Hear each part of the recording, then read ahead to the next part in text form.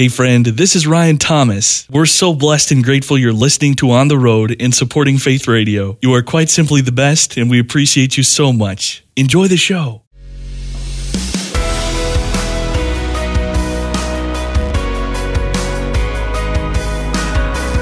Discovering stories of courage, determination, and hope. Welcome to Faith Radio's On the Road. Now, here's Ryan Thomas. Life is short, I wanna live it well. One life, one story to tell. Life is short, I wanna live it well. And you're the one I'm living for. Well, in a Holy Week unlike any other, our social distance doesn't have to take away our worship.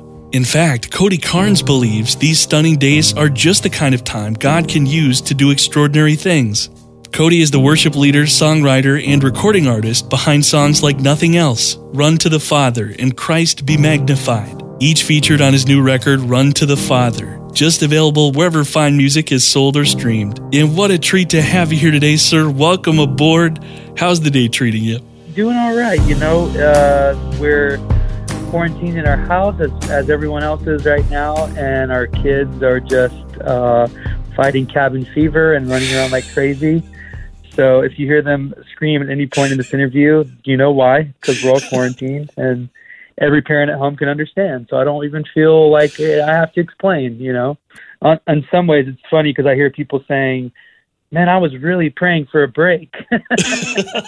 So I guess it just depends on how you look at it, Some days, some moments feel like it's a gift, and some moments feel like you're just ready to just live normal life again, in the sense of just being with people and going to restaurants and going to church, and so it definitely has its ebbs and its flows, but we're trying to get as much good out of it in our family as we can, and enjoy the time with our family. Are you naturally more of an introvert or an extrovert, sir? Oh, I'm introverted, so I'm doing just fine as far as seeing people on FaceTime every now and again and things like that. I'm doing all right. Understood. Well, digging into it just a little bit more, I know the music industry, like so many others, has been hit hard by this and the canceled shows, the gigs. But on the other hand, you and your tremendously talented wife, Carrie, have been doing the live video thing on social media and connecting in new ways. Give us a sense of just the ups and the downs of this from that perspective for you guys. Yeah, touring is one of the main things that we do, especially financially. That's one of our main sources of income for our family and the families that travel with us, the guys that travel with us. And so, there's times like that where you really have to trust God in those situations. And, Carrie and I we've been in other situations in our lives. We've had to trust God, and we've seen God come through and work miracles in those situations. And we're praying that this would be the same thing. And, so it's definitely like shaky for everyone involved in any kind of music industry, really any industry. I mean, everybody's shaken. And so you come to a point where you have to just say, okay, God, you have to come through. And God's so faithful to do that. And he does it in ways that we often don't expect or can't even explain. But I think a lot of times an impossible situation is a setup for God to work a miracle and God to do something only he can do. And so we're just believing for that and watching that happen to friends and family. And we're doing videos from home.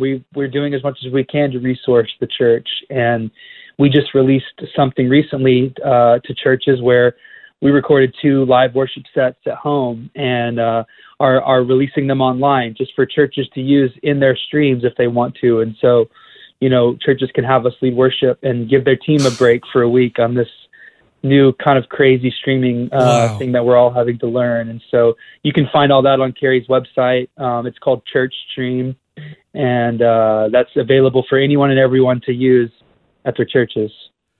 That is such a cool idea. Thank you so much for telling us about that. And you talk about church services. I mean, we're sharing in this Holy Week together in a way that we never have before, not physically together, virtually linked.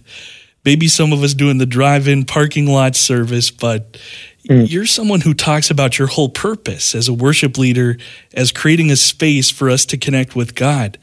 How do you think we can continue to do that, Cody? How can we worship this Easter when we're not sharing that physical space? Yeah, I think my heart really goes out to the person who may be isolating at home by themselves, because I think about in my situation, I think, well, I'm going to be with my family on Easter.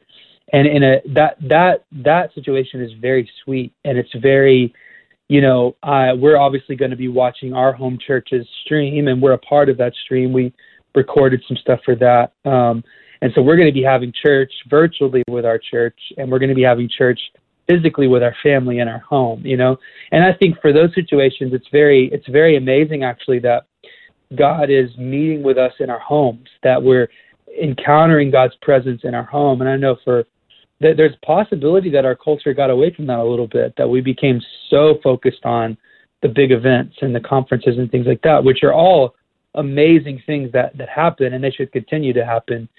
But I believe that God's kind of reinstating the encounter with Him in our home again, and that anytime we do gather together as a large group of people, that it should just be an overflow of how we're connecting with God and meeting with God on our own in our homes. And so, I don't know, I think it's significant that this is happening over Easter. I think God's up to something. I think I don't believe that God planted this virus to bring harm at all, but I do believe that God uses things that happen to do something that is good, do something that is advancing His kingdom. And, a lot of people are having to question the state of their soul right now. When you take away all the busyness, and when you take away all the things that we can distract ourselves with, and you make us just stay home, you make the world just stay home, you really have to kind of settle and look inward and look at where's the state of my soul, and what am I putting my hope and my trust in. And I believe that God's shaking things up.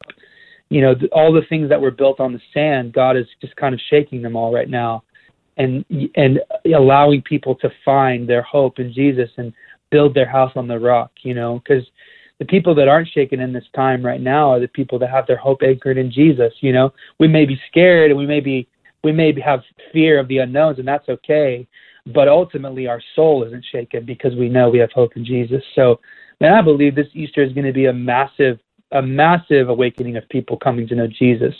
We're seeing churches that are streaming. We're hearing reports of people are streaming church by the hundreds of thousands at some churches, where that church was having maybe 10,000 members, in their church. Now they're seeing 200,000 people stream on there. That's wild. We may see people go to church more this weekend than they ever have before, because they may have been afraid to walk into a church building. But now that they know that church is being streamed online, who knows how many people are going to be presented the gospel this weekend and accept Jesus. And so I'm ready. I'm expectant for something really amazing and miraculous like we've never seen in our lifetime before to happen. My goodness. Well, thank you so much for that fresh perspective. That was so hope-filled, and I feel a little bit convicted that I wasn't already there. But thank you so much for that. I really appreciate it. Awesome. You're welcome. Well, the new record, the brand new record, is called "Run to the Father." We're talking with Mr. Cody Carnes, worship leader, songwriter, recording artist, and the song itself. The single "Run to the Father." This is such a journey of a song, sir. And the language of the chorus really grabs me. My heart needs a surgeon. My soul needs a friend. So I run to the Father again and again and again. I love that prescription, sir. Where did that come from for you?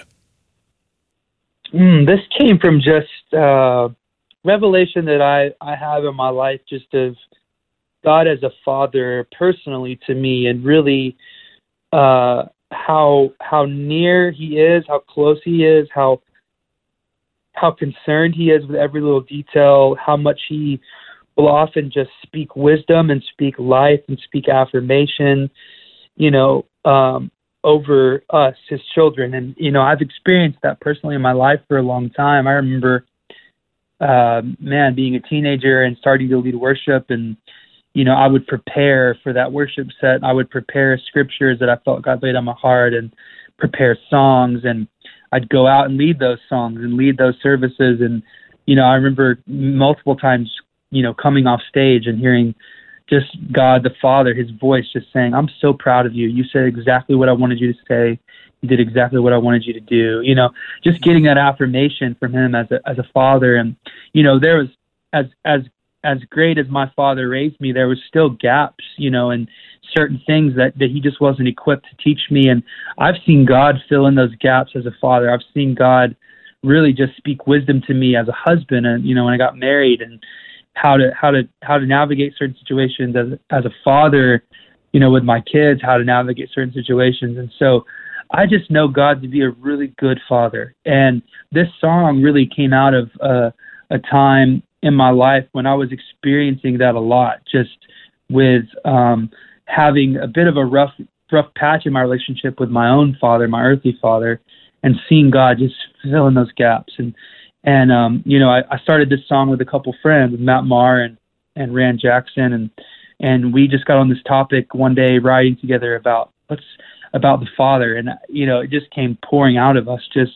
our experiences. And I love those lyrics because they really do, in my mind, portray, you know, my heart needs a surgeon. Like, a surgeon is so, like, he's so, first of all, like, near to your wound. Yes. And he's also such a specialist in healing those wounds. And that's really what God does, you know, and my soul needs a friend, you know, and God is such a friend. He's not this distant religious figure. No, he's alive, and he's moving through his Holy Spirit, and he's close, you know, and so, man, I really pray that this song just helps people see how much God cares for them, how close he is, how near he is, how much he wants to walk hand in hand, step by step with us in every situation of our lives.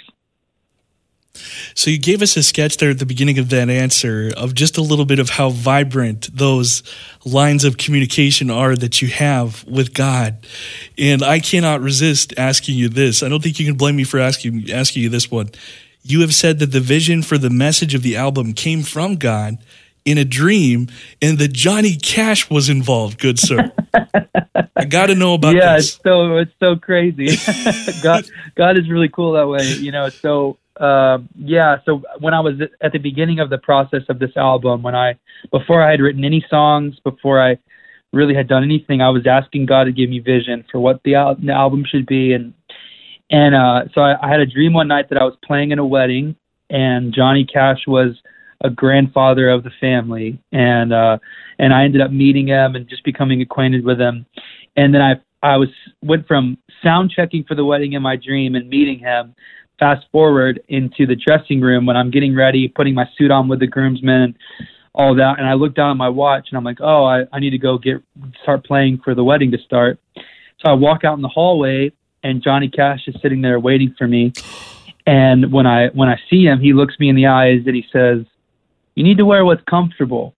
You need to wear what you can sing and play in that feels the most natural to you. And he said, and you need to just let the songs sing themselves the way they wrote themselves, and they'll land a lot better that way. Whoa. And then I woke up. And I woke up in full chills, like tears, like feeling the presence of God, knowing God was speaking to me. And my first reaction was, wow, God just spoke to me through Johnny Cash. That's like one of the coolest things I've ever experienced. And as I processed it over the next, week or so, I really felt like God was telling me that I needed to identify in my life what was the most natural for me as far as leading worship and creating music. And what my mind immediately, settled on was me at a piano leading worship, which I've done a lot in my life, especially as I was growing up, learning how to lead worship and, in late high school, early college years. And I was doing a lot of that, just sitting at a piano leading worship. And I felt like God was like, that's really where I want you to go in this album. I want you to just to sit at the piano and worship and go back to that. And so, and a few weeks later, the song Nothing Else was written. That was the first song out of this, that was written for this album of songs. And if you listen to that song, it really is that. It's me at a piano, really just resetting my heart on God, really just having this moment of repentance and feeling God set me free in that moment. And so that just kind of sparked the whole thing. And Run of the Father was written a few months after Nothing Else. And it's similar in that way, me at a piano leading worship. And so, yeah, Johnny Cash just set me up just to say, hey, just sit down and sing a song. And that's enough, you know? Thank you so much for taking the time to tell that story. That was so, so cool. Okay, and I can't resist asking this question, too. This is a little bit trite, you know, just in reference to the incredible spiritual depth of that story. But before Johnny in the hallway says what he said to you, any chance that he said first, "Hello, I'm Johnny Cash"? Any chance at all? I wish you would have. I don't remember Okay. that in my dream. Maybe he did, That's but fair. that would be amazing. I think he knew that I didn't need to know. I already knew who he was. We're talking today with That's Mr. awesome. Cody Carnes, worship leader, songwriter, recording artist whose latest record just released called Run to the Father. You know, it's so interesting to hear you describe a little bit about the journey to that song, because just getting to discover and really enjoy your music in recent days, the thing that I can't help but notice, there's an authenticity to the lyrics, and it is so conversational. Like there are things in your songs that you can imagine saying yourself. And I'm just wondering, is that an intentional thing that you do as part of the songwriting process? Because it is so approachable and so authentic. Thank you for saying that. I love that you feel that, because it is intentional in the sense that I really try to not overthink writing a song. There's a fine line between crafting a song and really tweaking lyrics and really making sure that it's the best that it can be. And I'm all about that. But then there's also a point where you can cross that line too far, and you start making everything feel like it's too planned, and it's too it's a little too either poetic and I love poetry, but it's too planned and too processed, you know, and there's a beauty in songwriting, I think, when it is conversational, when it does feel like a raw moment. And all these songs are written out of raw moments with God. All these songs are written out of having an encounter with the presence of God and just kind of capturing a song in the midst of that, you know. And so I try to just go through really just listening with my heart, with my spirit, and trying my best to know what to change, what to tweak, what to make better, and then kind of what to leave raw and honest and vulnerable, you know. And so, yeah, it is intentionally unintentional, you know. It is intentionally trying to preserve what should be left alone, and then also trying to make better what should be made better, you know. That's great. Well, Nothing Else is a track that's become dear to so many folks in recent days. The earnestness, the authenticity. There's that line there at the heart of the track: "I'm not here for blessings. Jesus, you don't owe me anything. And more than anything that you can do, I just want you." Such a depth of meaning there. Can you explore the journey to those words? Yeah, that, like I said, that was the first song I wrote out of this batch of songs. And, you know, that was just a time for me when I think I had been asking God for things and praying for things to go a certain way in my life. And I was frustrated that things weren't being answered the way I wanted them to be, and prayers weren't coming to fruition the way I thought they should, you know. And we've all had times like that in our lives. And I realized that I had become so focused on what I was getting from God or what I wasn't getting from God that I really kind of lost sight in a season of my life of just his presence and his heart, and the fact that everything he's already given me is such a gift. And I don't deserve salvation. I don't deserve his love. I don't deserve his grace. I don't deserve anything.